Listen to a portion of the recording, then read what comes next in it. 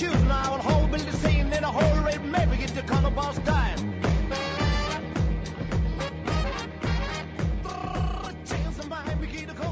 All right, it's the Chance of Gaming podcast, episode 119. Actually, I guess it's technically episode 19, but you know, it's just how we number things. I'm Adam, and with me always are my northern friends, Richard and Roy. Good evening, everyone. This is Rich from St. Louis, Missouri. I was going to say sunny St. Louis, Missouri, but it's not. And I'm Roy from West Michigan, Holland, Michigan. And we're looking at a big snowstorm coming. Wow. So, yeah, we've got one that's just barely missing us right now. It's going into northern Missouri, but it's missing us. So it's been 70 here, and I just got back from Orlando, Florida for Thanksgiving, where it was like 75. So yeah, walked around in shorts. It was nice, very nice spring day. Huh. So some things to start this show out. A couple of things. Number one, I have a GoFundMe up and running for domain hosting and domain costs for the year 2019. So I just want a measly $150 for my Kickstarter. So that's a GoFundMe. But let's see what we get. You know, if you could toss me $1, $5, that'd be great. And just see, you know, I don't really push Patreon or anything really too much. It exists, but you know, I never really push it. So I'm just curious if you guys like this, you know, enough to toss us a little bit of a just clear $150 for the next year. It'd be great. $1 a show. Yeah, it's just $1 a show. It's a good deal. And the other thing, this is a YouTube video that I'm hoping gets spread everywhere, and this will become a whole movement, but it may not. I had this idea yesterday because I got a text message from my friend Chris. He was like, "Hey, are you still serious about doing that D&D, you know, financial aid thing that you mentioned?" And I was like, "Oh man, I kind of forgot about it." But it's what I'm calling D&D Under the Tree, and essentially what it is, he messaged me to let me know that Amazon right now has D&D starter sets for $12. So I challenge you to buy as many as you can and give them away to kids this holiday season. I'm gonna buy 10 myself. I'm gonna drop $120, and I'm gonna give them to my local store to give out to. I mean, yeah, that's how you know who needs it. They know. The little kid that's there. And yeah, I actually dropped in the audio in the YouTube video I made from that show. It was like 5-6 shows ago. It was back in, I think, September that we talked about it. And so this is something I'd like to see take off. D&D under the D&D under the tree. That's what it's going to be. Even better if you're willing to play with them. Yeah, that's true. But that's absolutely true. But, you know, if it's a kid that wouldn't, you know, he spent all his money on Pokemans, and he needs he wants and needs that starter kit.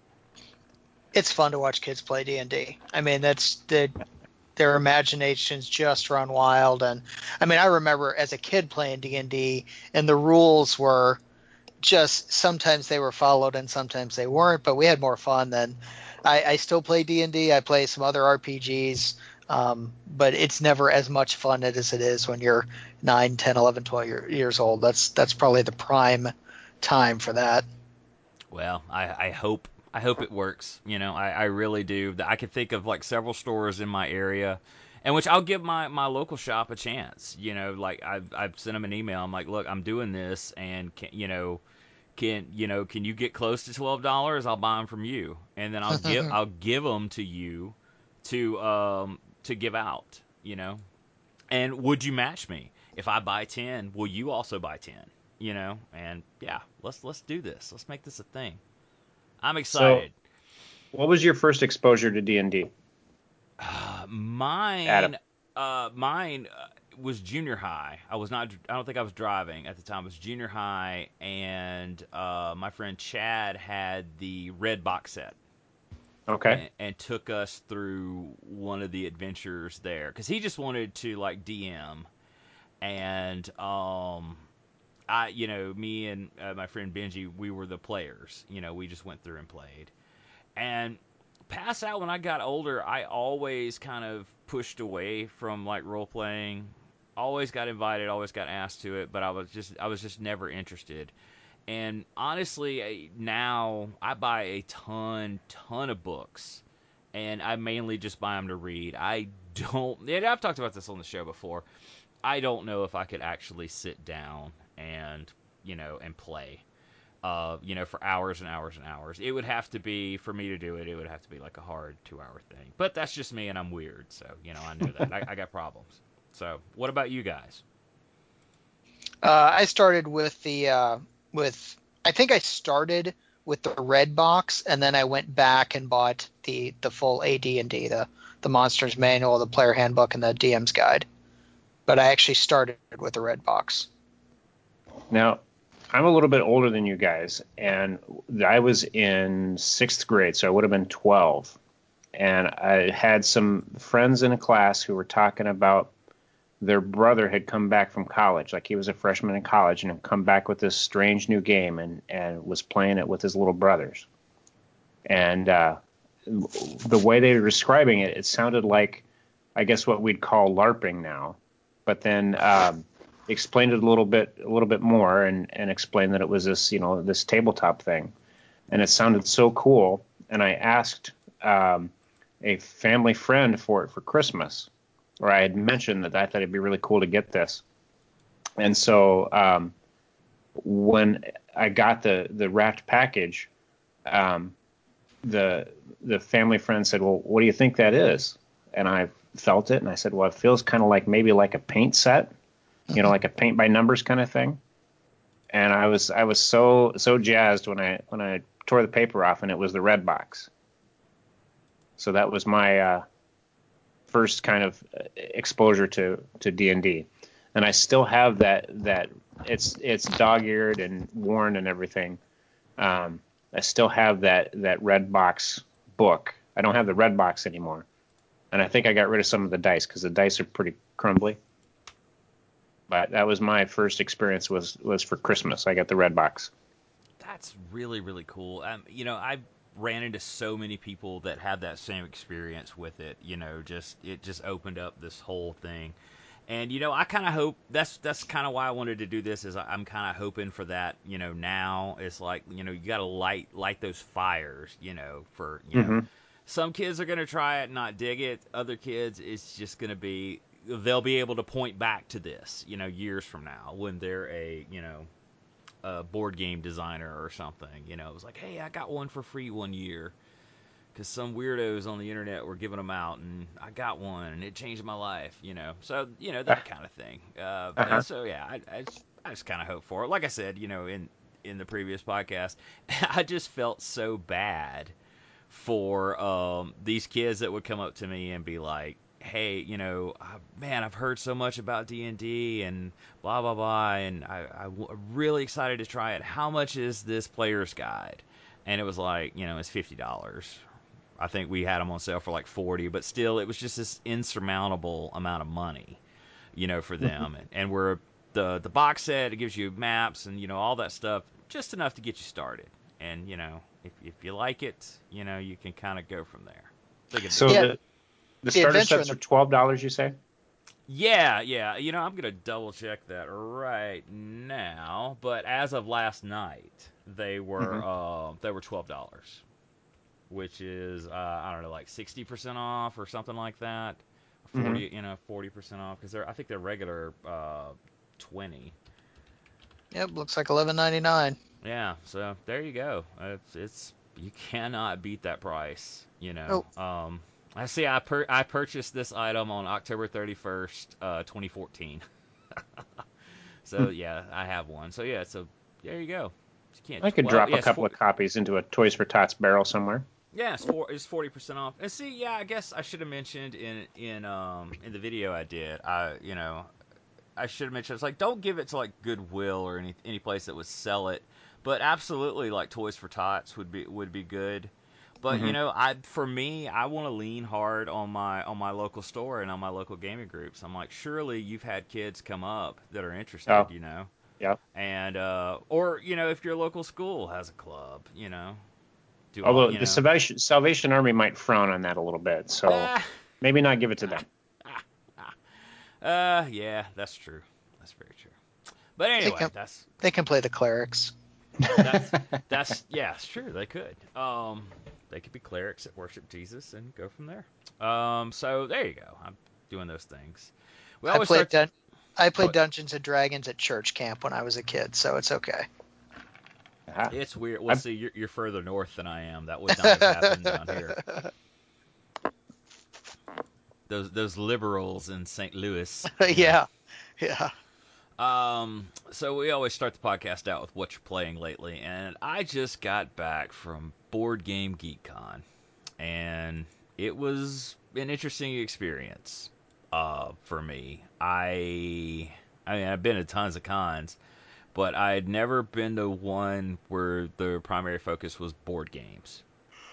And so it was just really, really interesting to me. I have like some friends that are hardcore board gamers. That's like, that's all they do. It's just board gaming. And I have friends, my friend Robin, I've talked about him on the show before. I'm reasonably sure owns probably anywhere between 700 to 1,000 board games. And that's what wow. he did. He hosts when he lived here. He hosted like a Tuesday night game that you would have anywhere from like 10 to 30 people show up, and it'd be all over his house at different tables playing different things.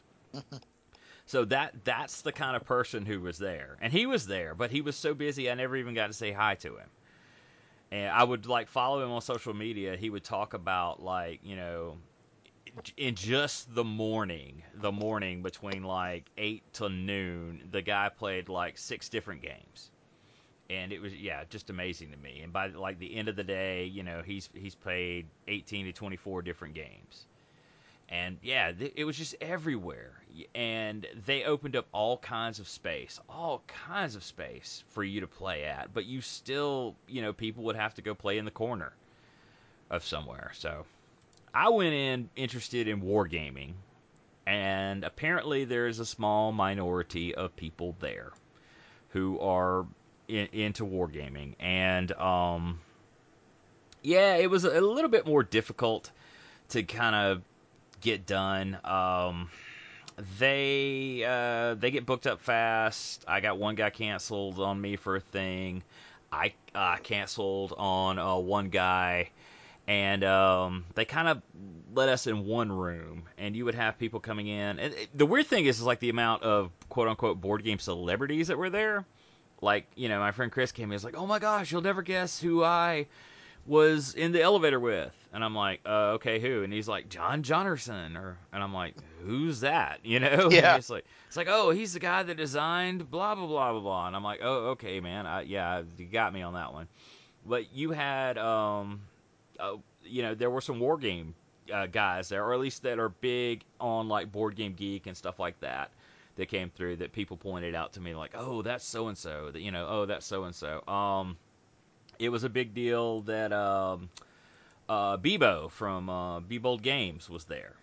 I never saw her, but people were talking about her, and so it was a thing. It was just a weird thing, with board game celebrities, and So if you like to board game, I'd highly recommend it. If you like to war game, I don't know, because it's like I'll talk about what I played in a minute, and it did take some time. Maybe that was normal, maybe not. I don't know. Well, yeah. So, as far as wargaming is concerned, it sounds like you're saying that there were some opportunities there, but they were already filled up. Well, yeah, there's not that many people were there to actually do it. Okay. And so they kind of filled up, and I kind of made my thing late. And in fact, I just tossed a whole bunch of stuff that I had that I wanted to try and play on, and I got some bites that way. including like one guy who was like, yeah, the game we played. Well, I mean, I'll talk about that in a minute, but yeah, that was just kind of the thing. It wasn't that many opportunities because they all booked up. There Yeah. were guys that that were spending like all day playing. What was that World War One game you like, Rich? Paths of Paths of Glory. Glory. Yeah, Yeah. that would like spend like all day playing that. Yeah, and it's only a two-person game too, so it's not like you can get more people at the table. There's some games that are multiplayer, but that's most of the war games I would say are heavily skewed toward the two-player. There's not a whole lot of multiplayer games out there, so if that's what you're looking for, a two-player game is going to give two people space, whereas a multiplayer game lets more people play in the same amount of table space. Yeah, which I mean, it's first come first serve. You don't have Right. to do it. They even made that announcement in the main hall that like, hey, you can't hold tables for your friends while they go eat lunch for 45 minutes and stuff. But yeah. So were the game signups ahead of time, or how'd that work? Well, yeah, they were done through Board Game Geek, and it's Okay. done virtually, and so you trade like info. You're like, here's my phone number. Just text me when you got a place, and it'll be like, okay, we'll meet here in 15 minutes in this hall. Oh, okay. So that kind of thing. I did So, okay, go ahead. at Dice Tower Con, it's kind of a hybrid of through Board Game Geek. Then they have their own app where they have kind of put it together to schedule games, and then some of it's just pickup, like through texting or whatever too. But one of the cool things that I've seen at Dice Tower Con, and maybe you had this at Board Game Geek Con, is if a table was looking for players, you could get a little tower that said looking for players, or you could also get one that said looking for teacher. So if you had something new that you'd never played before, but you're looking for some insight, you could get some schooling at it. Did the Board Game Geek Con have that? They did. Okay. In their huge open area, they had these little flags where it would be like looking for players, Hmm. or you would see people like with whatever game it was in their hand, walking around with a flag that says like looking for players, or walking around ones that said like looking for teacher. Yeah, that So really helps in those cons like that. yeah, that reminds me, I do want to try to message them about doing an event at Dice Tower Con. Can we get a little room where we could do a live show? That'd be fun. Probably, yeah. Yeah, I'm gonna try for that. Get Okay. get a couple of guys to come in there and heckle us while we try to do the show. Yeah, that'd be a thing. We'll see. As Yeah, we drink so Malort. yeah, absolutely. So yeah, that was it. And I grabbed like all of my stickers and magnets and buttons, and I headed over to Dallas, and I did so much networking in the elevator. I just started carrying like a ton of buttons in my pocket, and the elevators were super crowded. So when everybody got in, I would reach in my pocket and pull out a handful of buttons and just kind of like stick them out in front of everybody. And you have to take one, or you would be rude if you didn't.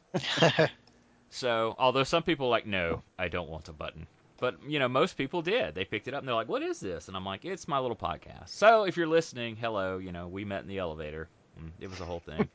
I gave out stickers, the same way, and when I ran out of buttons, and the magnets, that was probably shouldn't have bought those. Nobody seemed to be too interested. I did leave some sitting around, and yeah, so there you go.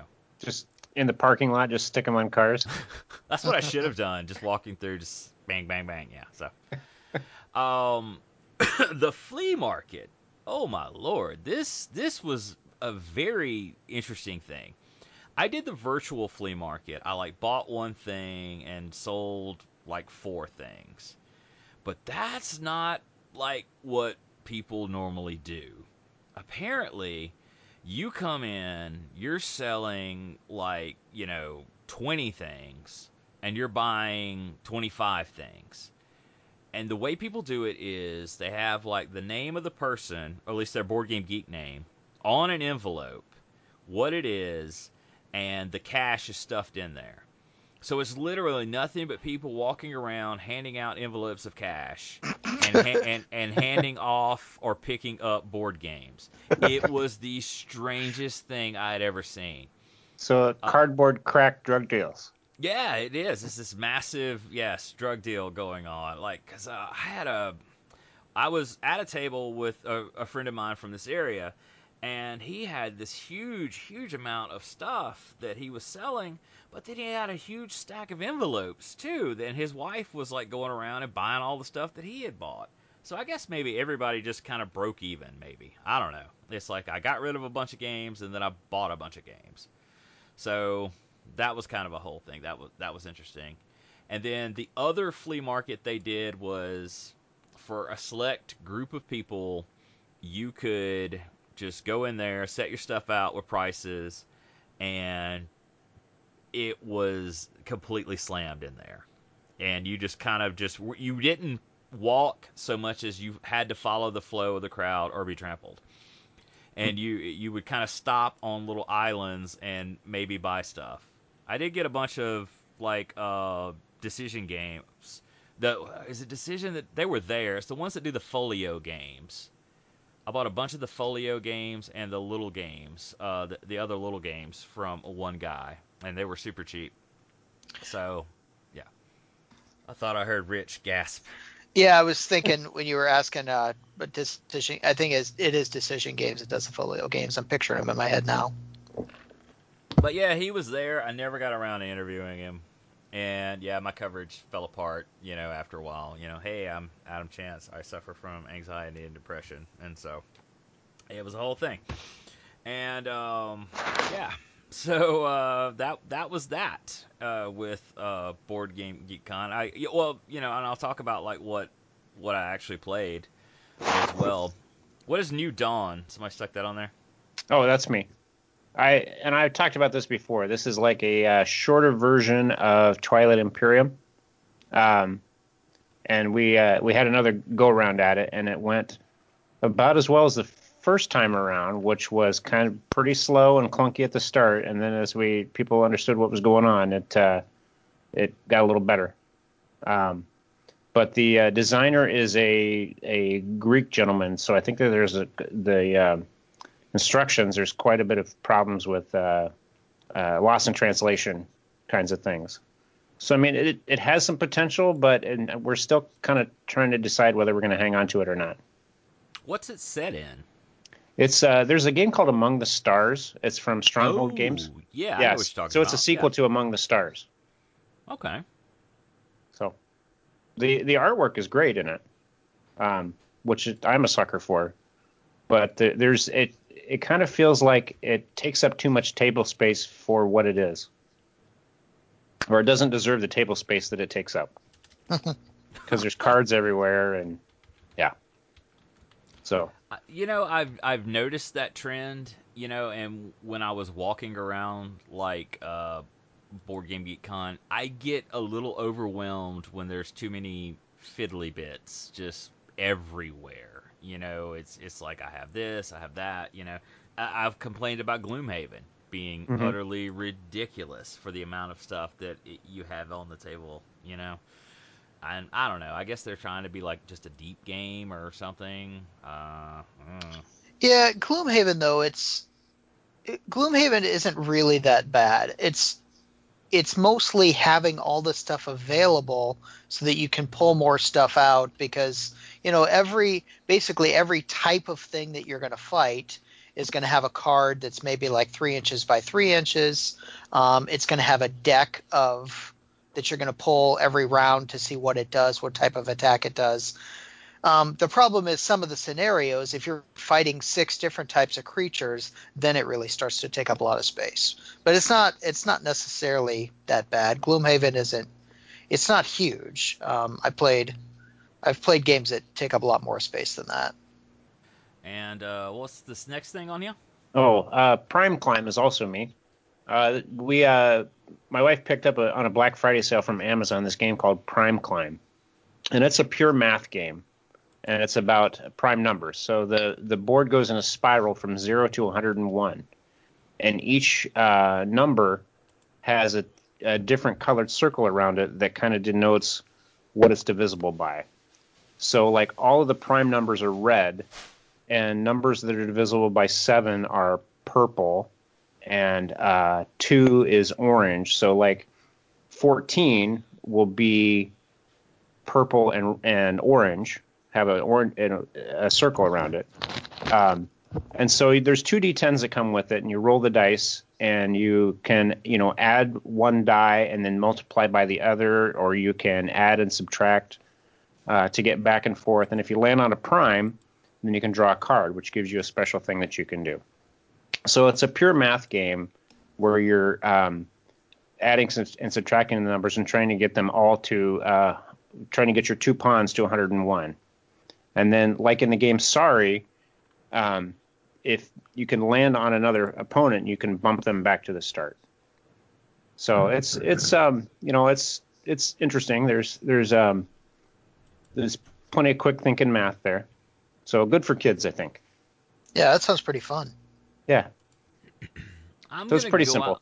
I'm gonna go out on a limb here and say like that game is some kind of either it's like a Last Starfighter kind of thing, and like some aliens are gonna pick you up, or you're gonna be drafted into some government program, depending on how you do there. Well, yeah, that's what I believe. Okay. So yeah. If we never hear from Roy again, we'll know it was that game. Now he's breaking codes for the CIA with his knowledge of prime numbers. That's me. What I actually got to play at Board Game Geek, first I'll say is like it's read your rulebook is I had people that were upset with me because I did not read my rulebook, and that's the thing. So wargamers are super serial about that. So you went into the games without proper rules knowledge. That was the problem. Yeah, and I guess I don't, and maybe I've talked about this before. I don't understand it because, like, I figure like you'll get a win off me, and that's what you need, what you're looking for. But apparently not. The people, they don't want to win. They want to actually fight, and for it to be like a struggle. They either want like a loss where they tried really hard, or like a win that they absolutely fought hard for. So, yeah. So I'm sorry. I get that though. Have you guys read the King Killer series by Patrick Rothfuss? Yes, I've heard of it. No. Have you haven't read it though? No. Okay, in the book, there's a game that there's no plot spoilers here or anything, but there's a game that they play at one point. It's called TAK, and TAK. They've actually made it into a real game. I don't own it. I've looked at it and I've thought about picking it up. But the point of the game is not to win; it's to play a beautiful game. And I can totally see that on some of these big war games, especially the historical games. Obviously, you want everyone playing to win, but the story of the game is more important than actually winning the game. Because if you're going to sit down for several hours and play a big game with someone, if losing the game is going to wreck your day, then it's not worth the 6-hour investment. So what you really want is a good game. What's the name of the game? The name of the game in the book is TAK, T-A-K. And they've actually he made it up for the book, but then they turned it into a real game as well. Yep, Cheap Ass Games produces it from what I'm seeing. Yeah. Okay. That's interesting. I'll link this in the show notes. Yeah. Okay. It's interesting because I always like that part of the book where they talk about the game, because the one character, he's trying to win, and he always just sort of barely loses, and he thinks he's getting better, and the guy he's playing against eventually tells him, he's like, I could beat you in 2 moves if I want to, but I'm trying to play a beautiful game with you. That's the point of the game. So I get that. Okay.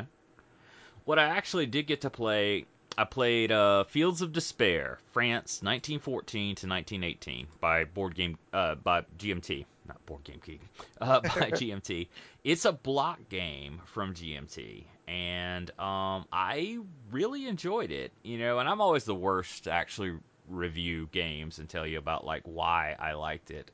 and stuff. But I think we played for a good 4.5 hours. I really liked the mechanic of, and wow, here's me remembering, of aerial reconnaissance in the game. A lot. It's different than like Command and Colors, where you can see what you're fighting. Yeah. You just see the blank block. You don't know how big my army is there, so you have to like send your plane over to check it out, and you have to, maybe I'll shoot it down or chase it off with my own plane. And it's really cool. It's currently out of print, but with GMT, I think it's on the P500 at the moment. So yeah, when it comes back in, I think I'm gonna pick this game up. I liked the theme, I liked the time period, and yeah. Yeah, I was never much of a World War One buff, but just in the last few months, obviously with the 100th anniversary of Armistice Day, I've been looking into World War One more and more, and we'll talk about it later. I played some World War One games, but this one's pretty cool because I haven't played it, but I've looked at it, and like you said, it's got some interesting, very World War One mechanics, like you said, with the aerial reconnaissance, which was obviously a brand new thing. So that's cool. I like that. The other one I played was Won by the Sword, and I had no idea the history of this game. Apparently, when this game came out, it was a complete disaster, and it apparently GMT had to send people new sets of cards, errata, new rules, and extra counters to fix this game. And because the guy I was playing he was like, yeah, I pre-ordered this game, and it was a complete disaster. And and it wasn't until like he's like, now if you buy it, he said, I see yours is the second edition. Now if you buy it, it's great. All of it's fixed and blah blah blah. It was a lot of fun to play. You have this mechanic of like you have columns, army columns marching around. You have to forage, or otherwise you take loss. Your soldiers will desert. And it was really neat, like, because you would start out like with your armies in certain towns, and this is all around Bavaria and all this 30 Years War stuff. So we're like looking all over it, like with a magnifying glass, trying to find this dumb town where I'm supposed to put this counter. Hmm.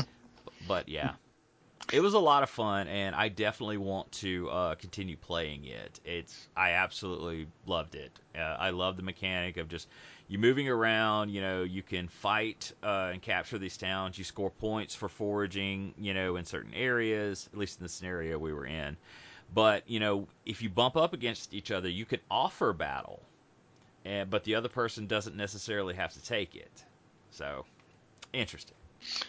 And this is one that you and I both picked up from the GMT sale. I have not opened mine yet, but I'm looking forward to playing it. Well, yeah, it's a good game, and apparently this version is great. Much better than it was. I did play some ASL. I got in. I honestly cannot remember which scenario we played, but I got to play some, and it was good. Did you play And with tanks or guns or anything, or just infantry?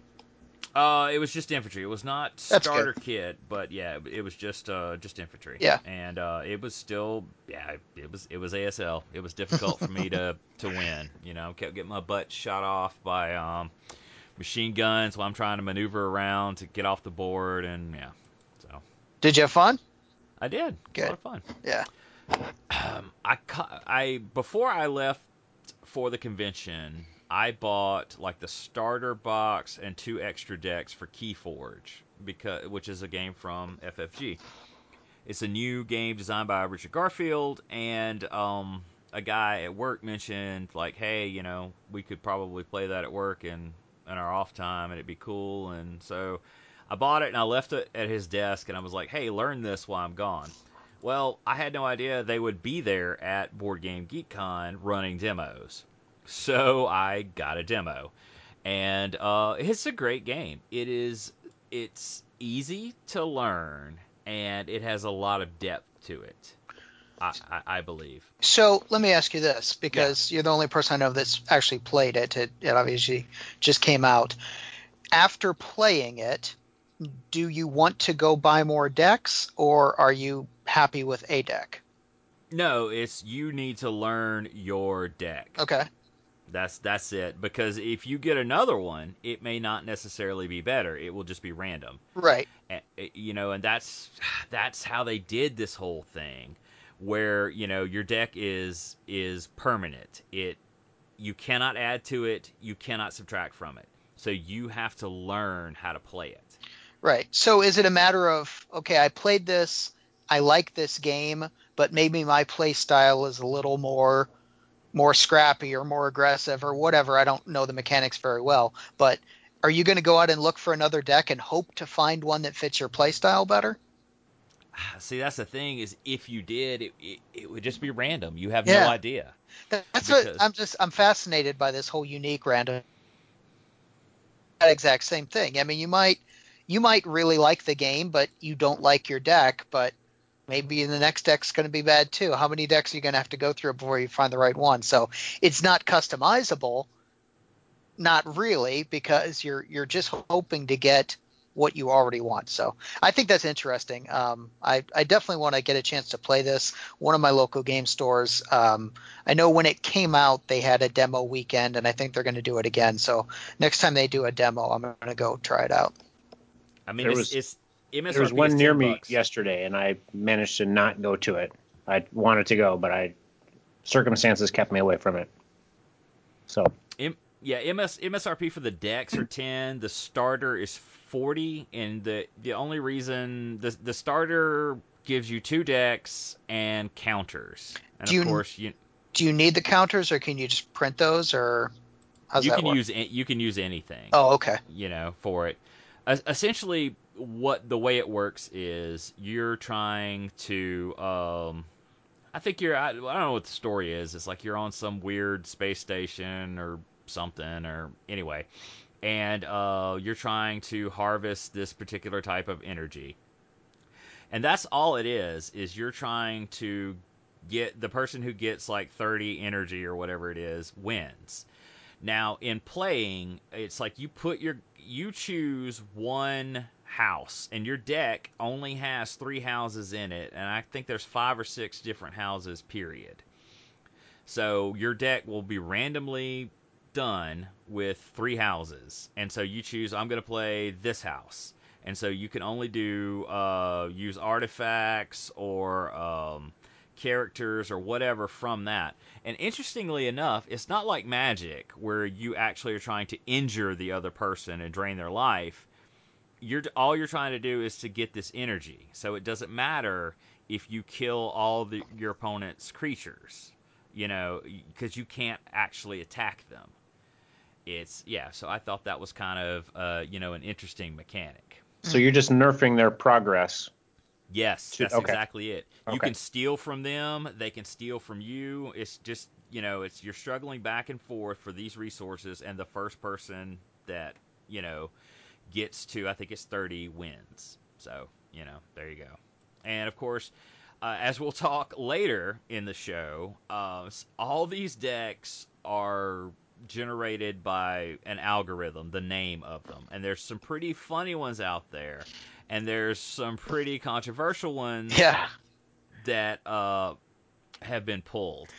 And essentially, what it is, you get your deck and you register it online, and so you can compete with it that way. So if you have one of these naughty ones, you can't register it, and they tell you to send it in, and they'll send you another deck for Ex- your trouble. Except that if you keep it, it's going to be worth more because Oh it's yeah, on the that's naughty what I would list. Yeah. do. I wouldn't open it. I would immediately dump it out to eBay. So I Because assume you can't see the name until you actually buy it. The name is yes, probably on the inside. until you open the box, Okay. you Okay. unseal it and open the box. Although the cards are still sealed together, Yeah. but you open the box. So, Okay. This and I deck's name guess is Slutty Nurse. yeah. Well, somebody posted one for Thanksgiving, something like "He who distributes crispy birds." That was somebody pulled that one, and they're like, Oh, okay, well that's pretty There's funny for some, yeah, Thanksgiving. there's some pretty funny ones out there. Um, Lock and Load Publishing was there. They were kind of off in a corner, and they were like, hey, here we are. We're the board game people here besides Decision Games. And I bought a good bit. Me and my friend bought a good bit from them because we had an opportunity to buy at a discount. Because Lock and Load generally isn't at a discount. I think the only one, I think they're carried by Noble Knight Games, and I think it may be 10%. But here, they were offering like 20 or 30. They're like, we'll make you a deal. Like, you want to buy this whole booth? We'll make you a deal. And we did. We went and researched what we wanted and had a deal. Oh yeah, it also helped that apparently their website went live early with their Black Friday stuff, and so we pulled it up on our phone, and we're like, hey, can you match this? And I'm like, oh, I didn't know it did that. Sure. So So we what'd were you able get? to do that. I got Heroes in Defiance, which is the German invasion of France. I've owned it before and sold it, not unopened, and so I bought it again, and then I bought their French and Indian War game. Cool. And I think Chris ended up buying, I think, Heroes in the Pacific, whatever their Pacific game is from the Hero series. So it's pretty neat. I will say I missed in their Black Friday sale. They had their rule books, which are done really nice. They're color coded. They were like $10 or $15. I think their regular 50 would have been nice, but anyway. And what else did I see? It was interesting seeing the different vendors, and I mentioned this after every convention I go to, but I'll mention it again just in case you're listening, vendors, companies.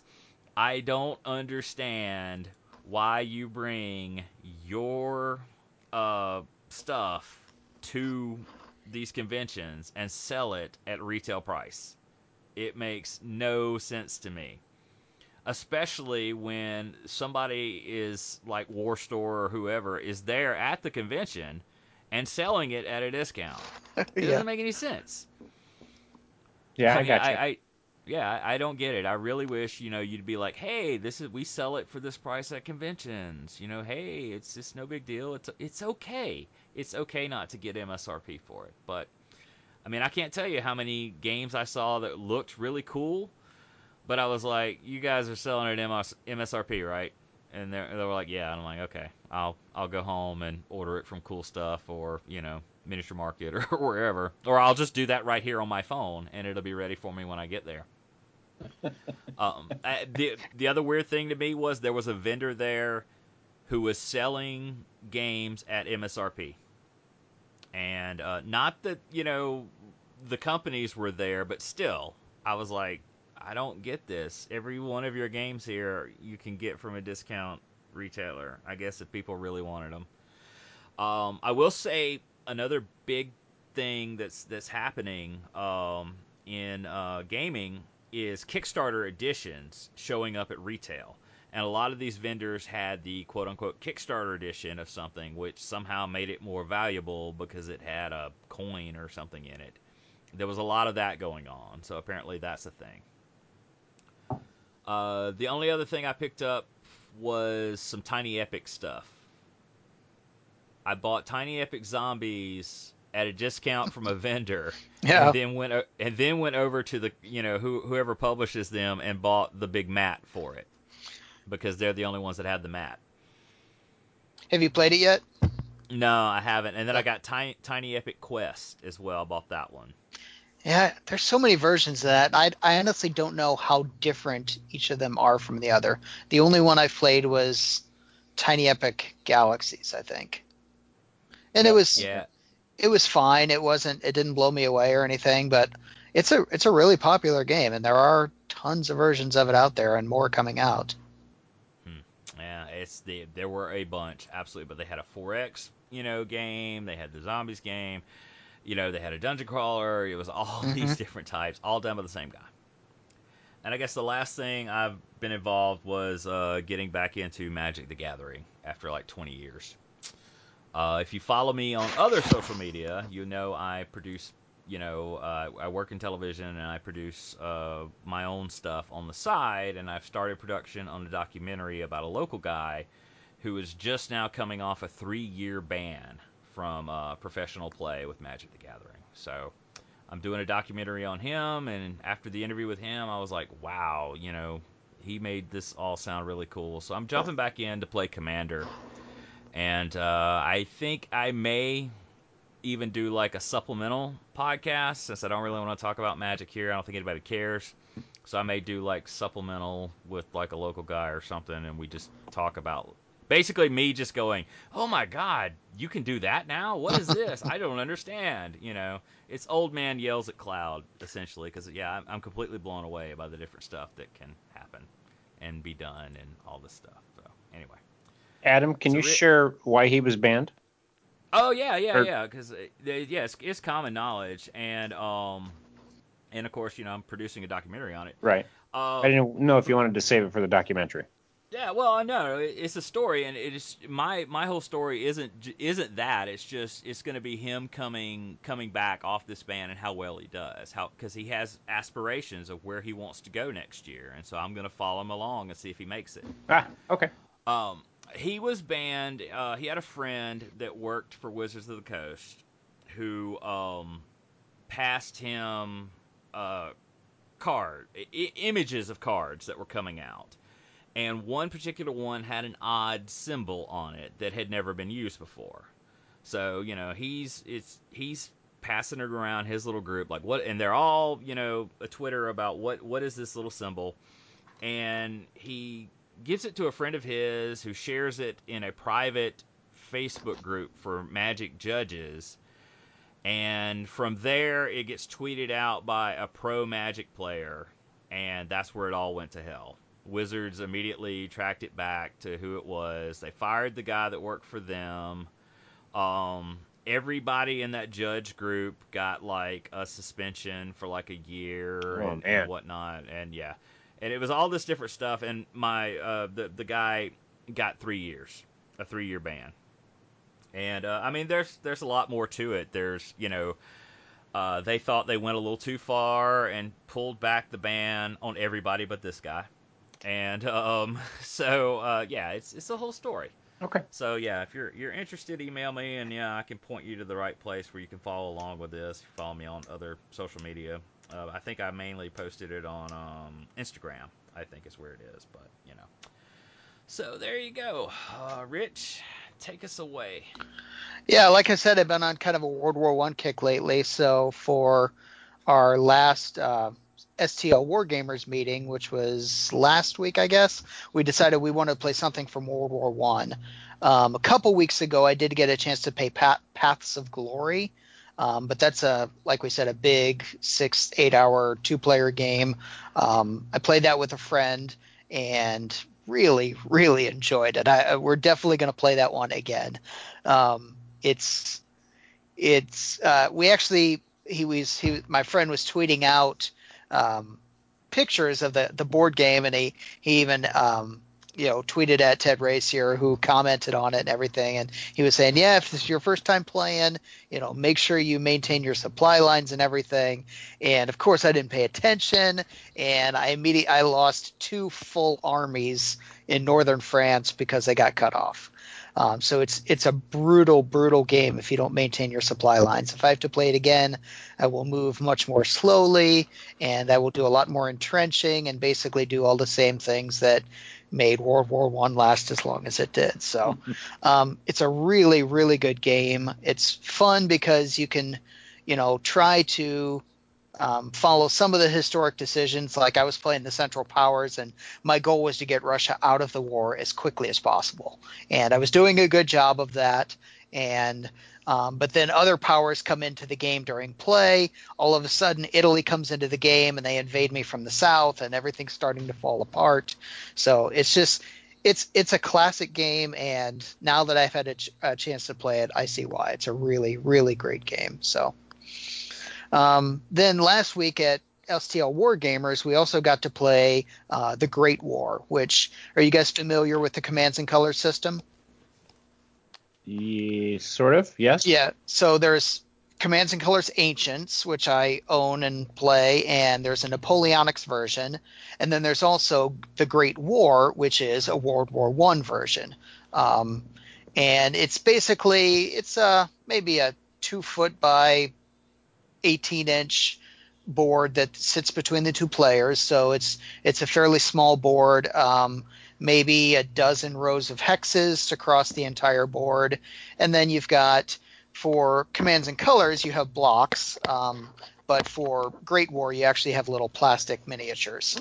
So you've got infantry and you've got grenade throwers, which they call bombers. You've got machine guns and mortars. And then the expansion, you even add tanks. We didn't play with the tanks, but you're just trying to cross your the basic victory points are just killing the guys on the map, but you can do it where you're trying to obtain victory hexes and stuff like that as well. It's fun. I like it. It's a pretty light system, very easy to pick up. I do like the difference in the dice between the Great War game and Commands and Colors Ancients. I thought that the dice were a little better in Great War, and I don't mean the quality of the dice. I mean like what you had to roll to achieve certain effects.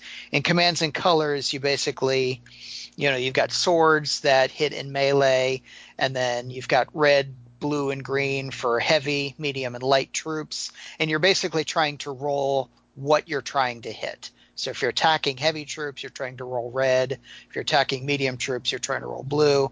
It's weird. You eventually wrap your mind around it, but it is a little weird. In the Great War, I thought the dice made a lot more sense, where if it's machine gun, these hit. If it's a mortar, these hit, that type of thing. So we played that, had a good time. We also played a game. This was actually a Kickstarter game called V Commandos. Have you guys heard of this? No. No. Yeah, I had never heard of it either, and it was really fun. It was very difficult. I don't know, it was difficult in a way. It was easy in a way because when your guys die in the middle of the mission, they can just kind of instantly be replaced. At least that's how we played it. I think that's the way the rule goes. So they get replaced back at the entrance with another teammate, and you can keep going in. But basically, it's not a World War One game. It's more World War Two. Not really historical, but set in World War II, that type of thing. And you play commandos that are trying to go in and achieve some objective where you're trying to steal information or assassinate someone or something like that.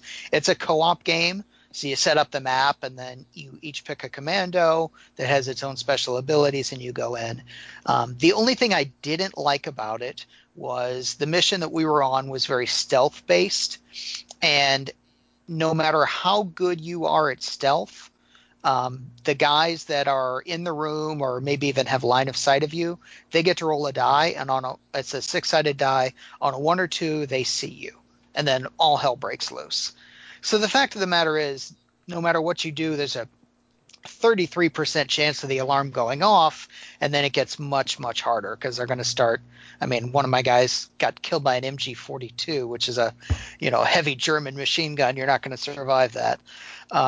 It is a lot of fun, and then when the first guy dies, you can send a second guy back in the entrance. But other than that, it's pretty straightforward. Anyway, it was a Kickstarter game that someone brought, and it was very enjoyable. I gotta say, looking at it, I really like the look of this. I like the look of the components and everything. And apparently multiple people have reviewed it. Geek Dad did. It's got the Dice Tower Seal of Excellence. It's from Triton Noir, the people that are doing a Kickstarter currently for an Assassin's Creed game. And I guess Kotaku reviewed this game, and So it's kind of a looks really dungeon cool. crawler, isn't it? It kind of is, yeah. You've got a Okay. mission to do, and you set out the board, kind of like maybe like Imperial Assault would be a good, or Descent, which are those are dungeon crawlers. The board is Mhm. going to be unique each time.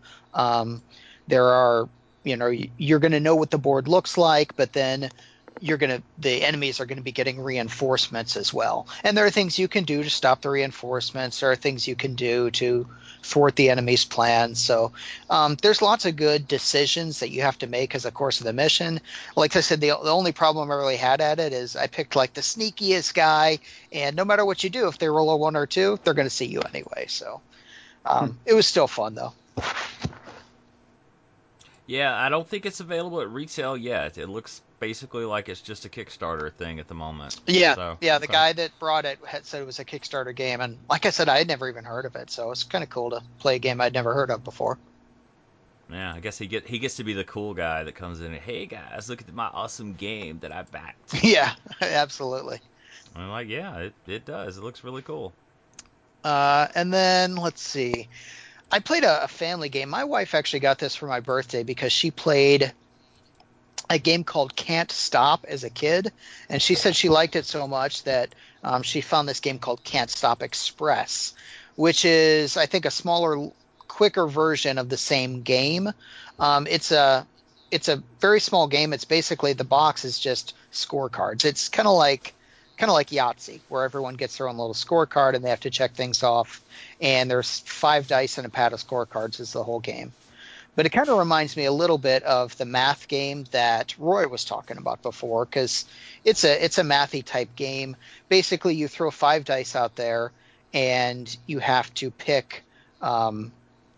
You have to add 3 of them up in your head to some number, obviously between 3 and 18, and then the other 2 you get to call your wild dice. And basically the way it works, it's a game of probabilities. So from 3 to 18, or 2 to 8, yeah, 3 to 18, 3 is not going to roll very often, 18 is not going to roll very often. The stuff in the middle is going to roll a lot. But you decide what numbers you want to make in your head and how you can make them with the dice that are rolled. And basically, I think we played it 3 times and I never got a positive score once. Our scores ranged from like -1,000 to -200, because it's pretty tough. Basically, once you decide on a number, so say, I add up mine on 7 and I decide, okay, I'm going with sevens. You have to check it 5 times before you get to 0. Anything less than that is going to be 200. But you can have multiple columns. You can have sevens checked, eights checked, nines checked. But as soon as you get a number that you don't have already, if you have to start a new column, you're starting at -200 points. And the game ends when you've got those 2 wild dice. The game ends when you check off your last column for the wild dice. So you're also trying to not use those, because that ends the game early for you. The other players get to keep going if they haven't checked them all off yet. It's a nice little fun mathy game that you just we roll 5 dice, and all the players at the board are going to look at them slightly differently. So I may say, well, I'm going to take the 2 threes and do this, and you're going to take the 3 and the 4 and do that. And it was a lot of fun. Very light Now, game, great for families and kids. my wife actually was a great fan of Can't Stop back in the day too, Okay. and she's a fan of a game right now called Quix, Qix, I believe it is, which is played with a red, yellow, blue, and green colored dice, and then 2 white dice. And so you roll all the dice, and anybody can take the sum of the 2 white dice, including the roller, and then the roller can also take the sum of one of the colored dice and the white die, and check that off in their score pad.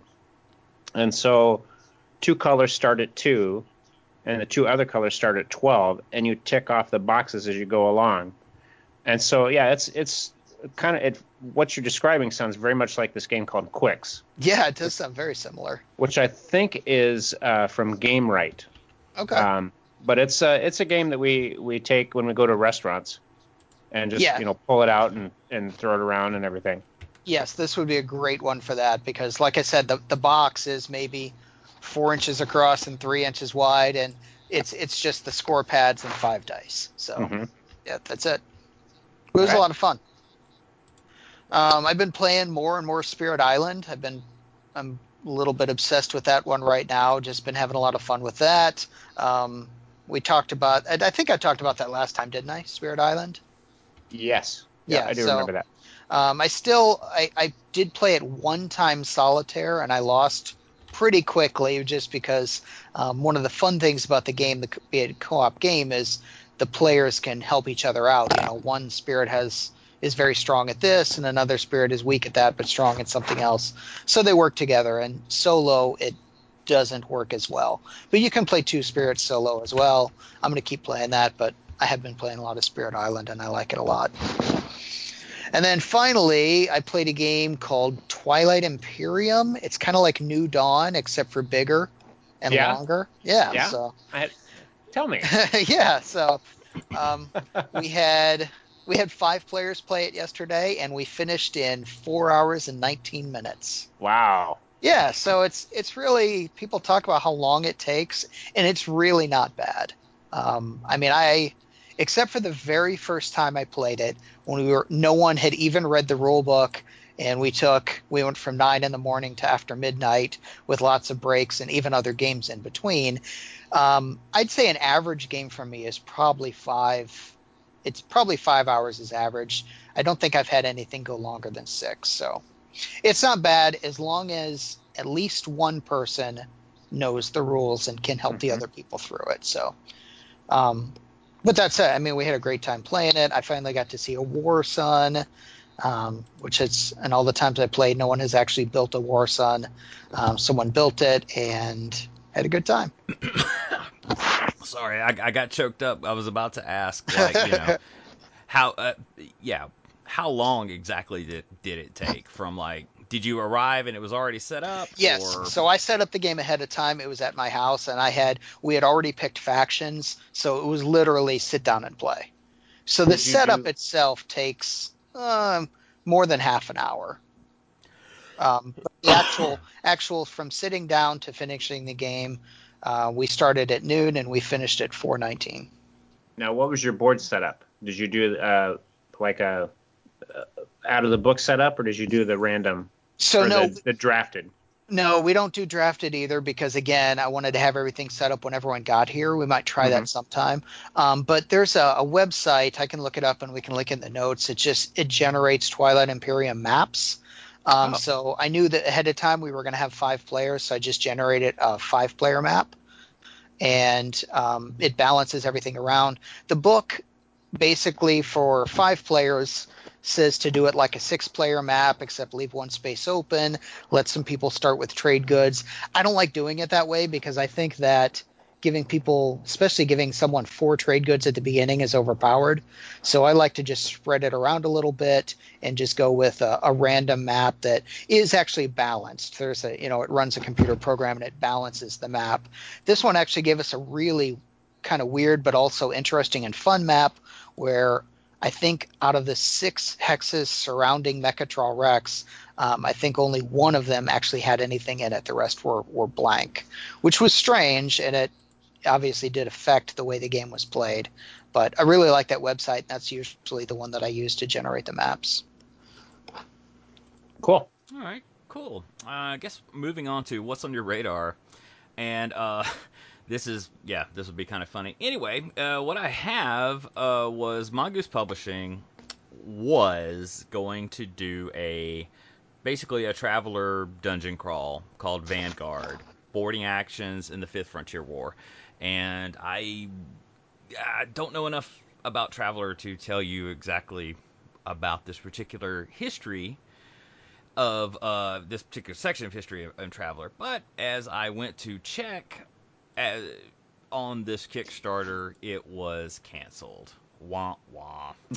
With 18 days to go, they raised 20 grand and they needed 64. Ooh, Yeah, I guess you want to be at least over. I mean, I would have backed this probably in the last 48 hours. I was kind of planning on it, but basically what they mentioned here was they thought the price was too high, and I agree.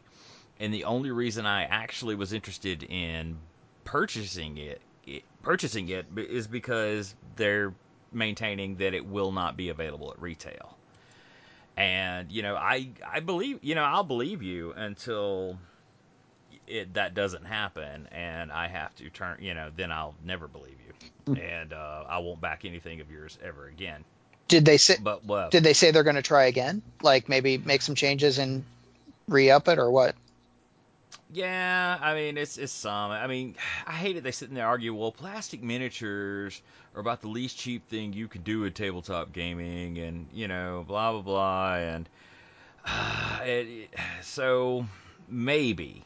They're going to do a Traveler Fiction thing and some other stuff ahead of time, and this could possibly come back. I'll continue to argue that Mongoose Publishing, it's a large enough company, in my opinion, that they should just be able to put this out and people buy it, take the risk, not ask us to prepay for it, especially if it's never going to come to retail anyway. A lot of people don't mind getting something off the ground and paying a little extra just so this will actually make it to retail. So when you say never coming to retail, you mean even from Mongoose, or do you mean not at retail stores? That is a good question. That is a very good question. It may, I understood it to be not even retail stores. Okay. Because there are some But, games like, was it Mechs vs. Minions, that they only sell from their own website. Right. But you'll never see it in a retail store, but it's available anytime you want it. You just have to get it direct from them. See, the weird thing about that is like what I saw at Board Game Geek Con. I saw so many company exclusives. Like I bought the deluxe edition of Tiny Epic Zombies, which is supposed to only be available from them. I bought it from a vendor who had a bunch of them for sale. And you saw these people doing Kickstarter editions that they got somehow that people were buying. So I don't know. I don't know if I buy into that. And I'll tell you another thing. I wish I had actually written it down what it was, but there was this one particular company was there, and it was some space game where you could it had modular ships on it, and it was like clearance for like $20. And I was like, okay, that's kind of interesting to me. So I am going to let me pull this up on the internet and learn a little bit about this game. And come to find out, it was a Kickstarter game. And that $20 game sitting there for $20 went for like 90 on the Kickstarter. So I was like, dadgum, I mean, that's just something to think about. Yeah. When you do it, it's yeah. My big one that I'm holding my breath for will be Joan of Arc. They said Joan of Arc will never be for sale, anywhere outside the Kickstarter. So I don't believe them, and I expect to buy it from Miniature Market at some point. So, but we'll see. I could be wrong. So this Vanguard game, Adam, would you buy into this if it was cardboard standees instead of plastic minis? I think so. I mean, I think I would. Since it's gridded movement, I mean, that you could do that pretty easily with that. Yeah, I'm old enough to where I don't have to have miniatures, and honestly, they're kind of a pain in the butt for me at the moment because it's like, I have to get them painted, Yep. but or at least assembled because I don't do either one of those, and to turn around and actually play this game. Like, Flames of War is super hot at my local store, and my army is still sitting at the painter, delayed. Ugh. And every time I walk in, they're like, when are you going to play, man? You started this whole thing. You buy so much, you haven't played, and blah, blah, blah. And I'm like, don't remind me. I get so, it annoys me, but it's like, yeah. I'm totally with you. I mean, I haven't played Legion in probably 2 months now, and I desperately want to play it again. Part of it's just been because I've been playing other stuff, but honestly, part of it is because I've got too many unpainted minis that I'm not going to play with their unpainted. So I actually I painted up a bunch last week, and I won't be able to play this week, but hopefully next week. Well, and I'm afraid to assemble them because as far as ease of painting, because Yeah, I just dry assemble them and then prime them and then pull them back apart to paint them. Okay. Yeah. Ugh. Anyway, moving on. There was a Reddit thread with what is this thing, all one word, subreddit about this strange game that people found in their grandparents' basement called the Deadly Double, a game to play at your own risk. and it's really interesting to me. It's got a Board Game Geek entry and stuff like that, but it also has like some kind of urban legend and stuff behind it. Like, there's a Snopes article and stuff on it about how it connects into Pearl Harbor warning and all this crazy stuff. So I was just gonna throw it on here and see what you guys thought. This seems like To something me, someone should make like a Nicolas Cage movie out of. yeah, it goes to Or more of a deadly steal, double protector. yeah, it's just weird, all these weird games that were made that you can do. Because I remember, gosh, like 10 years ago, 10 or 15 years ago, somebody found a board game, like in their grandparents' basement or whatever, and essentially it was a German board game produced during the war, and you shot down planes that were like bombing Germany. You operated flak and you shot it down, and so just kind of a thing. And so that kind of stuff is always interesting to me. That time period stuff, and that you had no idea even existed. It just showed up one day. Yeah, absolutely. Uh, I'm glad you posted this link because now I'll have some reading to do on my downtime as I look at all the fun conspiracy theories. Mm-hmm. You'll be taking over the dining room, pinning things, drawing with red thread Yeah. between things. The connection's here. I know it. It's somewhere. Yeah. The next thing I had was Squadron. Another Traveler thing. Squadron Strike Traveler has finally published, and apparently this was like a Kickstarter at some point, and it took a long, from 2016, and it took quite took what 2 years to come to fruition. It was, I think they wanted $5,000, they raised 23,000, and just now made it to just, I guess, not retail, made it to where you could actually buy it.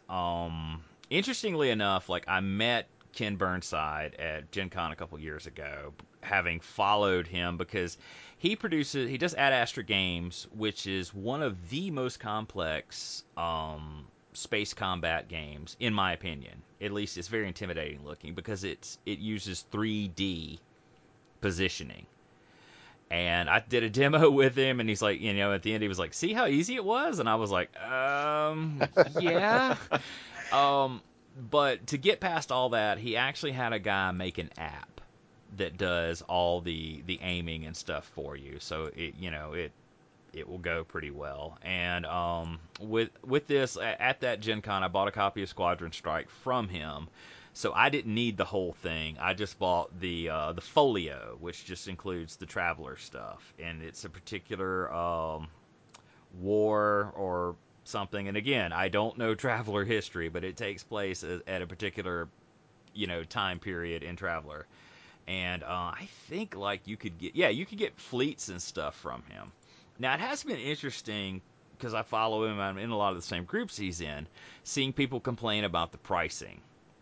And I get that. I'm a super cheap gamer too, but and I'm used to buying things at discount. I completely understand, but I look at this. This is kind of a boutique game.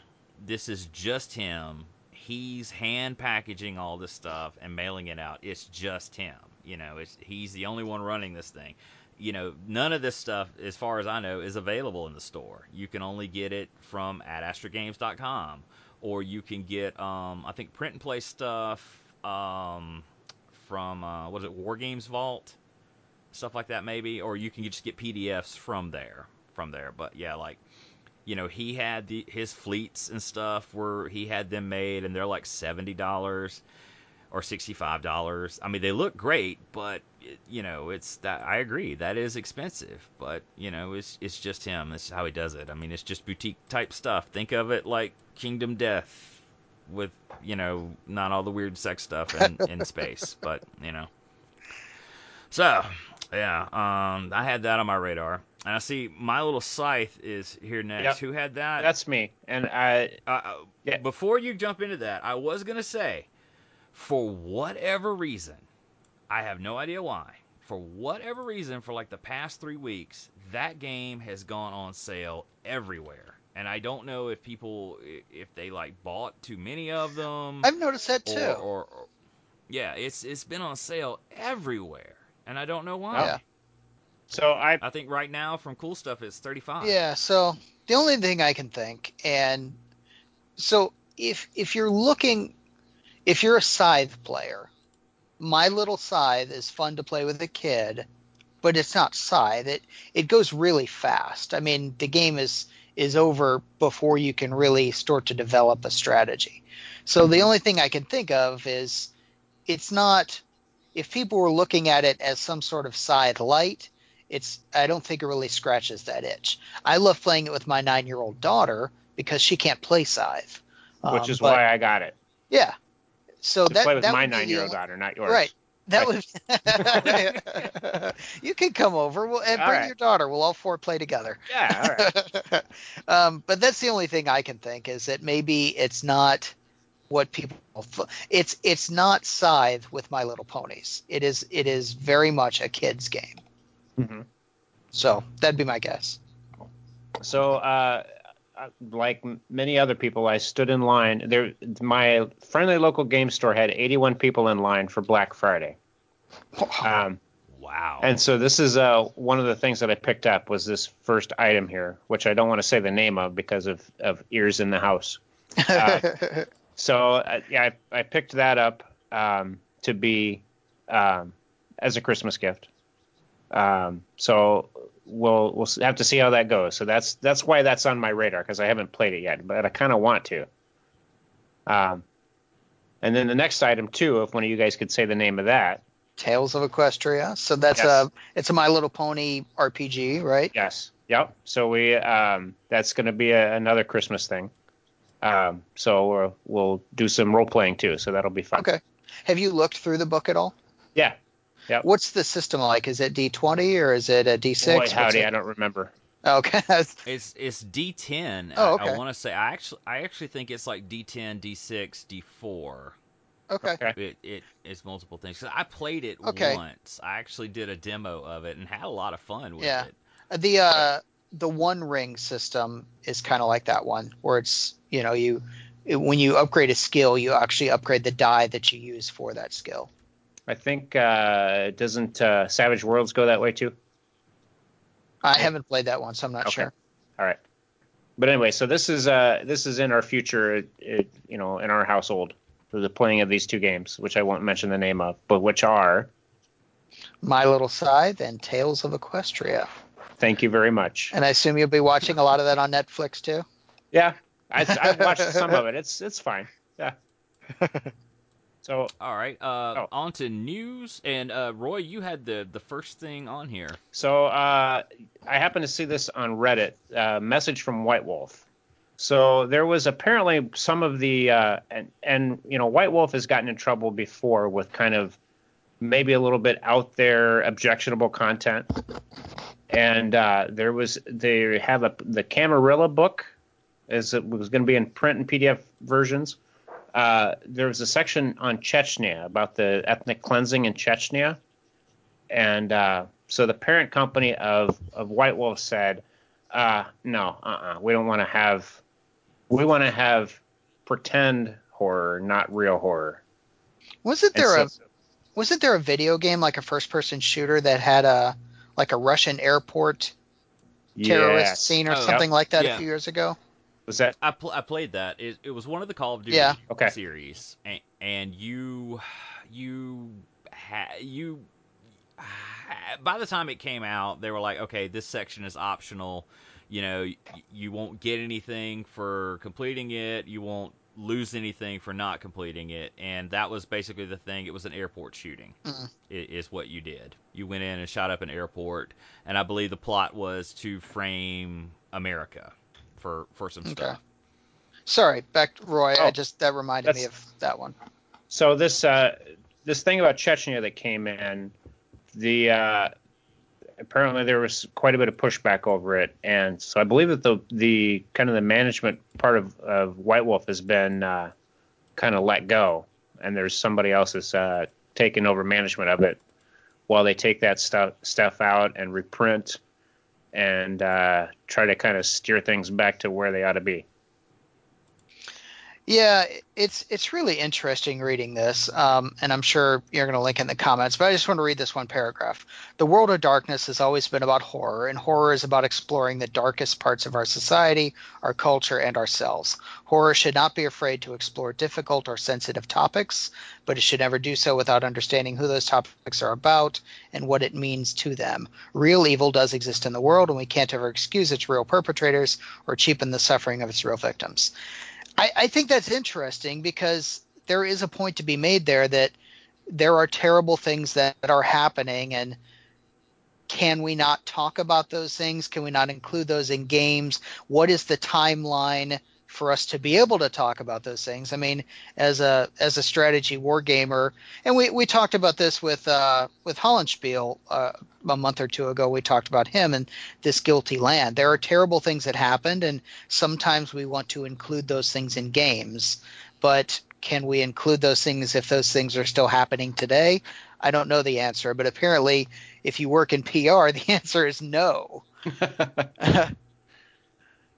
Or I guess if it was just in recent memory, like Yeah. like I said, I've got a guy I game with that won't play any war game where the veterans are still alive. Yeah, but I mean that. Are there any World War One veterans left? There might be. No, No. I actually looked this up recently. The last one died in the early 2000s, and he was like 110. Okay. So I guess we can go. Maybe Russian Revolution is probably safe, and I don't know. It's definitely an interesting thing to talk about. For me, the big news It's on this one was I had no idea that White Wolf was owned by Paradox Interactive. I don't know how I didn't know that, but I didn't. Yeah, they've changed hands multiple times, and like the last time I played Vampire, it was second edition, so that was 3 editions ago, and wow, yeah, the weird thing for me is like they always they didn't court controversy, but they were controversial. There was always kind of raw and just stuff in there that was like that. They didn't seem to like shy away from this kind of stuff. But I guess it's a different environment now, maybe. I don't know. I don't know. I didn't read the particular passages, and it makes me wonder, did those books actually go to print? So if they're sitting on the shelf somewhere, that's going to be a collector's item at some point. No, Yeah. they're taking that out. So they said that the release of those are going to be delayed some. Oh, okay. So they're not out. Yeah. Okay.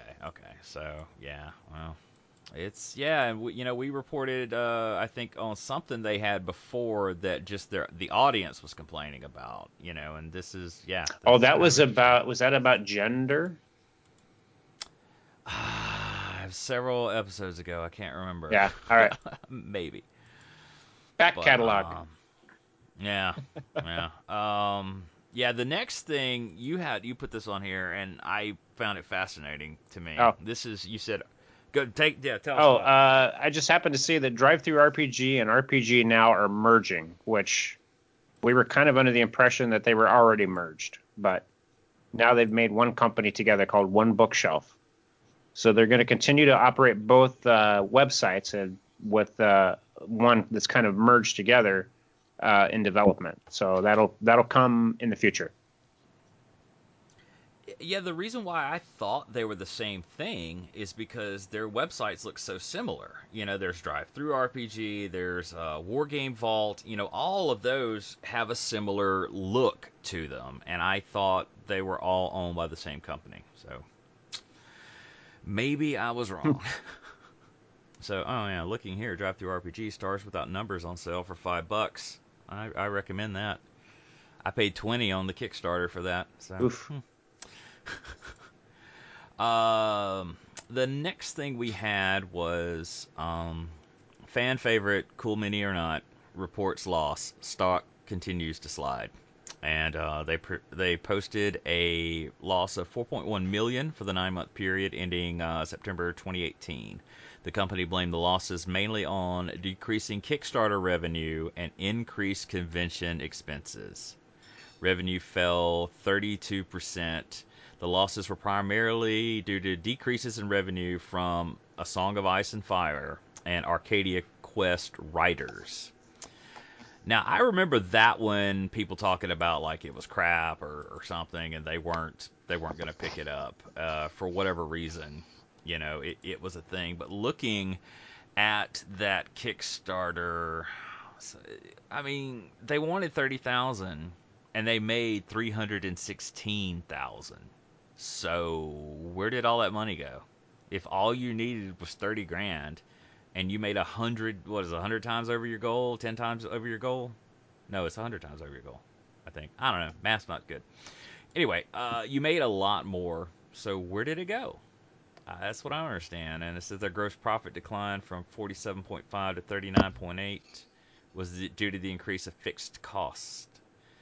So to me, it just freaking boggles my mind. I don't understand, and I talk about this all the time. How if you're asking me to prepay for a game, how can you lose money on it, especially when I'm paying a higher price for it and then it's cheaper, once the Kickstarter's over. I don't get it. It doesn't make any sense to me. I guess they're, I don't know what they're doing. They're spending convention space, hotel rooms, I don't know. But I mean, how hard is it to just dial it back to go like, okay, we got $316,000. Maybe we should bank that and, just make a few of the. I don't know. But it's weird to me. But I guess if they continue going like that, by next summer we'll see Asmodee will probably have purchased Yeah. them, or Disney, or somebody. Yeah, or at least just purchase their properties. I mean, Song of Ice and Fire is obviously a big name property. I don't know anyone that plays it. I've seen it in the stores, and I don't really know anything about it. That's a big name though, and CMON. I mean, CMON is a big name in and of itself. Everybody knows of some of their games.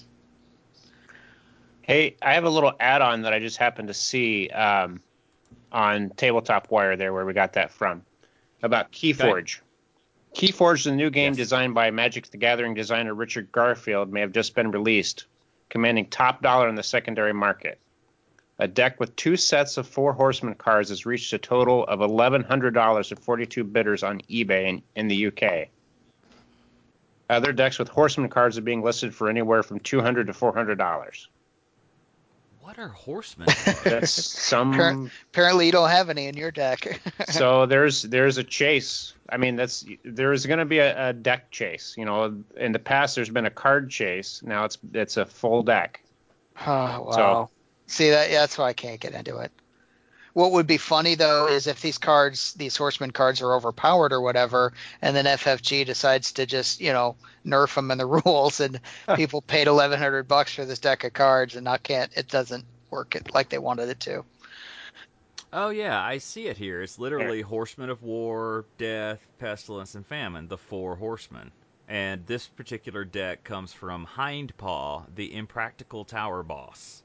That's the name of the deck. So I linked it there in our doc, underneath the cool mini or not thing. I'll post this in the show notes. Yeah, there's one. This is now this one is listed at 215. I will always kind of go by completed.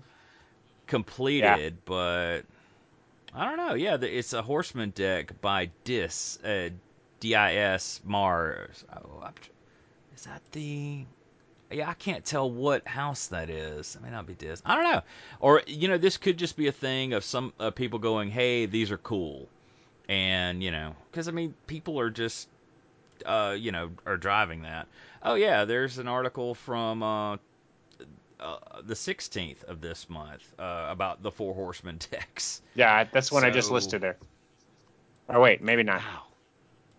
Okay. Never mind. Yeah, this is from comicbook.com. I just saw from just Googling it, so that's interesting.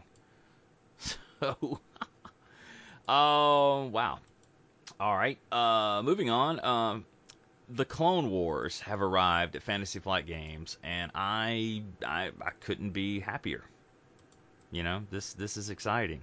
I want this to want this to work, and apparently it's X-wing first. Although honestly, I think I'm more interested in Legion and or Armada. Now, it hasn't been announced for Legion, has it? I think that's just a rumor still. Yeah. No, Well, Or I has it want to been? say the initial Clone Wars announcement said Oh, Armada, okay. Legion, and Okay, X-wing good. yeah, into with 2019, I X-wing think. first. Okay. Yeah. So maybe a new starter with the clones and the battle droids. Yeah, yeah. That's what people have been talking about. It. I didn't know if that was official yet because we'll talk about later the rumors of Legion and then finding out official stuff. But Yep. is this going to be a new faction for X-Wing 2, or is these just going to be ships that are available for existing factions?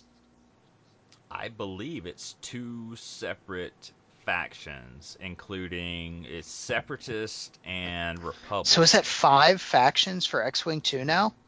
Yeah, yes. I'm Oh trying yeah, to. here it is. Brand It's new factions to yeah, X-Wing. Wow. yeah. So you've got rebels, you've got Imperials, Scum and Villainy. Scum and Villainy is one faction, and now you've got Separatists and Republic. That's 5 factions. That's a lot. Well, don't forget the new the whatever the from the new Oh yeah, films, the yeah. Resistance, Oh my and yeah. gosh, holy cow!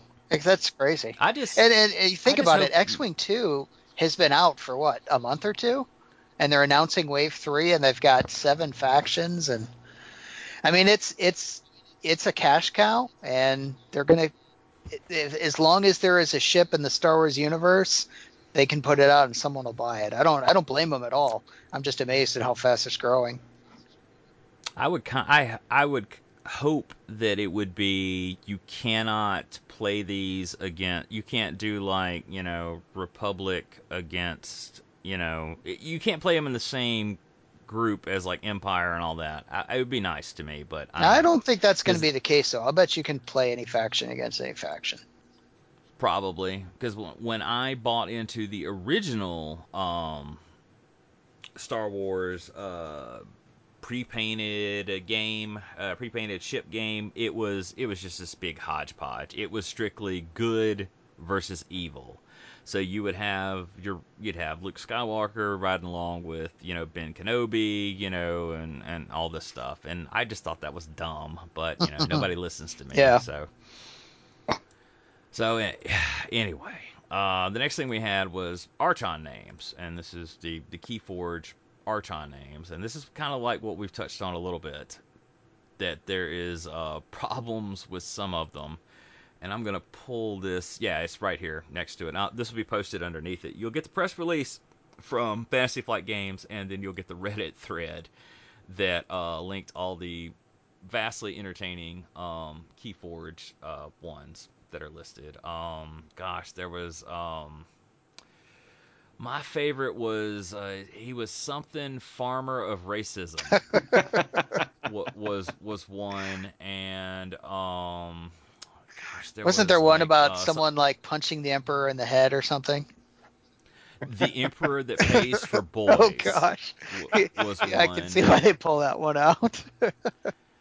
And there was a girl one that didn't get pulled, like she who headbutts the moon, or Yeah. something like that. So yeah, there were some unfortunately named ones that were. I think like there's like Bruised Wang, or was one of them. So it's like there's yanking all these, Yeah, but and like you said, yeah. you don't find the name until you open it. And if you open it, you find some ridiculous name that is now banned. That's going to sell for more money than, you may not be able to play it in an official tournament, but that's going to be the best deck to have. Yeah, that'd be cool. So, moving on. This is Rebel Pathfinders and Jyn Jyn Erso Erso, are coming to yep, Legion, and I think that'll be Rogue cool. One, as well as their counterparts from Rogue One. Krennic is going to be out, and the Death Troopers as well. So Oh, those the have all Death been Troopers would announced. be Oh cool. yeah. Yeah. So we don't really know. Anytime they tease this, people start looking at the cards and trying to guess what it's going to be. Jin looks to be very powerful from what we've seen so far, which I'm not really crazy about because if you just look at the abilities like the health and the courage and everything, she's equal to Luke Skywalker. And if she was a great character in a great movie, but she's not Luke Skywalker. And if she's going to be equal to him, that makes me wonder if we're going to start to see more and more power creep. I know when I played X-Wing 1, the game starts with X-Wings and TIE fighters, and you play those in a while. But by the time X-Wing 1 ended and X-Wing 2 was announced, no one would ever play an X-Wing because they were terrible ships in that game. But that's literally what the game is named. So if there's so much power creep that Jyn Erso is just as good as Luke Skywalker, that makes me a little nervous. Yeah, you're absolutely right. It could be an issue, although Fantasy Flight is pretty good with their releases, and I don't know. I don't know if Legion is like X-Wing, where they put some stuff in the app where they can adjust points and stuff on the They have fly. not yet, but that's not to say that they can't in the future. They have released a couple different rules updates, and you can go online. Obviously the starter kit comes with the rule book, but you can go online and get the current version of the rules. Some of it is clarifications, and I can't think of any major rule changes they've made. Although they did announce one that I haven't read up on yet. They did make a change to one of their starting deployments. And I don't remember what the details were on that one. So we'll see. There's no reason they can't say, hey, we're going to do it on an app now, just like we do an X-Wing, but we'll see. It does remind me. I posted it to my local X-Wing group, but I did not post it here. They have leaked the Super Star Destroyer cards for Armada. Is that the 6-foot one that they showed at Gen Con? Well, I think it's 2 feet long, or maybe something like that. Anyway, it's $200 if I remember correctly. And yeah, I want it, but I'll get that thing when it's like half off somewhere. Yeah. I really there's no way because nobody really plays Armada. I have to make people play Armada here, in order for that to happen. So yeah, but it has Krennic and a couple of more, and a lot of other stuff I don't understand because I've only played Armada once. But yeah, I really wish it would take off because I prefer that way of playing much better. But anyway.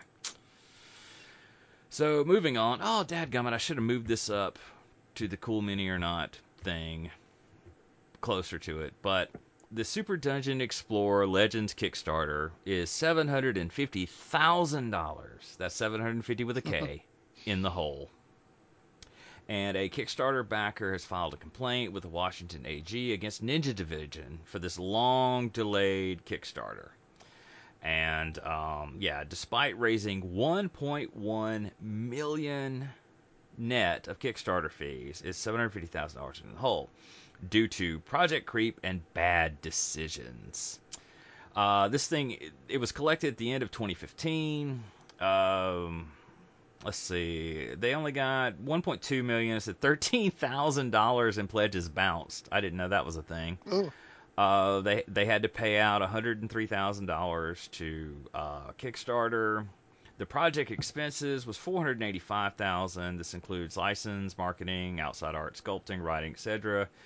They paid out $53,000 in refunds and an annual overhead of $343,000. This includes payroll, facilities leasing, and additional overhead. And it says with the Kickstarter funds expended, it was upon us to be able to self-fund the necessary cash needed to complete the project. Remaining estimates are they need about $500,000 to manufacture it, $238,000 to ship it, and $17,000 left to develop it. So, damn. Come on. This is why people won't back Ninja Division, anymore. I don't know. I really think it's just like how. I really think you should know better to be. Would you actually just say well, hey, we kind of got in over our heads. Maybe we should take it easy, or do you just go crazy and you know what? Hey, we need a fountain in Yeah. in our thing. $350,000 for overhead. I don't know. It's maybe Jim shouldn't have worked overtime. I don't know. Yeah, I don't know what's this going one will on. be interesting to follow just because the one, and I've already forgotten the name of it, but the one that failed a couple months ago that everyone kind of knew was a scam. Oh That yeah, one yeah. got yanked before the D-Day came on it. So Kickstarter kind of dodged a bullet there because they never had to deal with what happens when it completely blows up. Is Kickstarter going to bear any responsibility? This one is past that point, and obviously, if this company is bankrupt, they're not going to be able to pay out any lawsuits.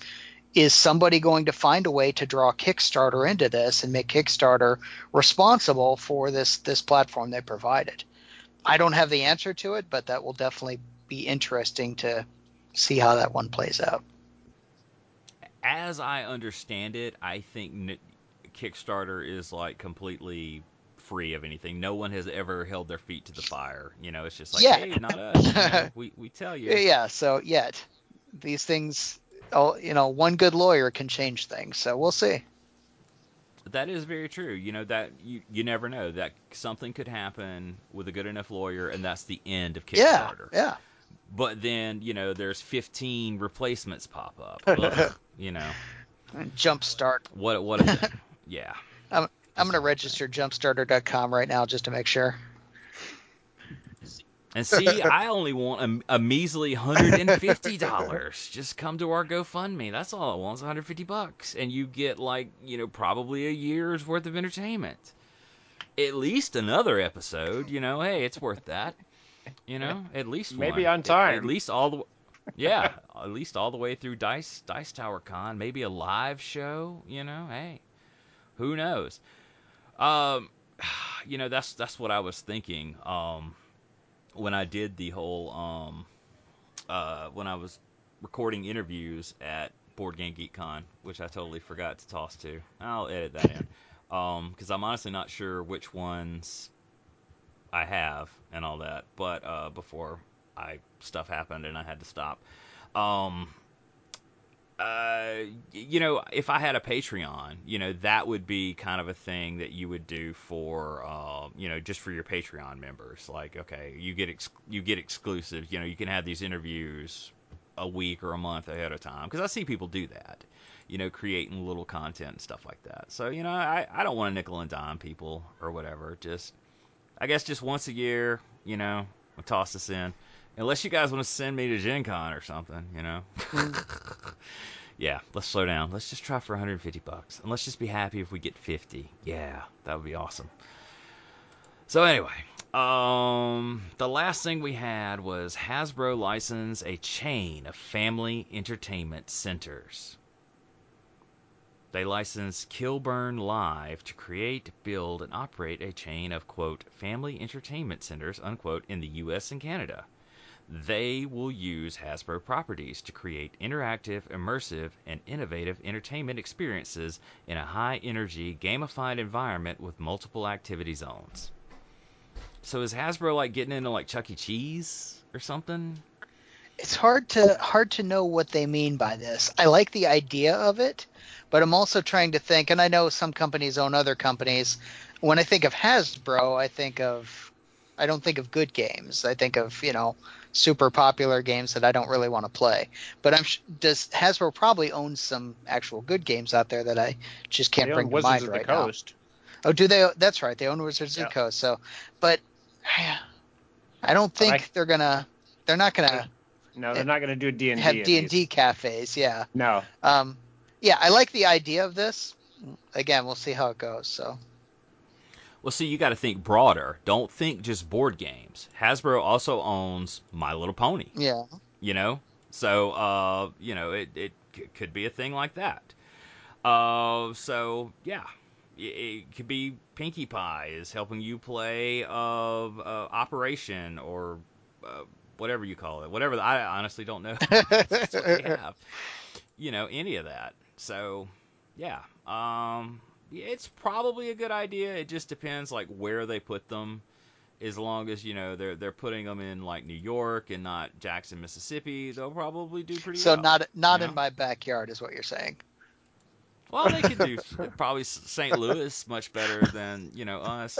It seems like the sort And of thing that would go that's into a mall, like a mall storefront. Yeah, and if yeah. I mean, there's definitely, gaming cafes are becoming more popular. This could just be a way to enhance the local gaming store. Like you said, put it in a mall, have some things. I mean, they're selling food, they're selling games, they're having places to play games, make it an experience where a family can go rent a game and then probably buy it and take it home or something like that. Sure. Hmm. Although I guess mall storefronts are kind of going away too. Malls are kind of more of an That's '80s thing now. Yeah. That's true, but they're morphing into those outlet mall type Hmm. things where it's just a long, you know, winding train of, whatever. And essentially the reason why is so they don't have to heat and cool the interior. Oh yeah. So, you know. And yeah, they save tons of money that way. You don't have kids hanging out or causing problems, scaring old people, skateboarding, whatever those terrible youths do. So yeah, that's just kind Dem of Utes. so it would work. Yeah, the damn Utes. So yeah, it would definitely work pretty well. So, all right, I think that brings us to the end of episode 119. Hope you like it. Hopefully you will drop us a few dimes, a few nickels, whatever, on our GoFundMe. And yeah, absolutely, let's spread this D&D hashtag D&D under the tree all around. Buy at least one. Give it to somebody. Give it to a kid. And yeah, make some kids Christmas with the D&D starter set. You want to. So that's for us. That's it for us. So good night. Good night, everyone. Good night.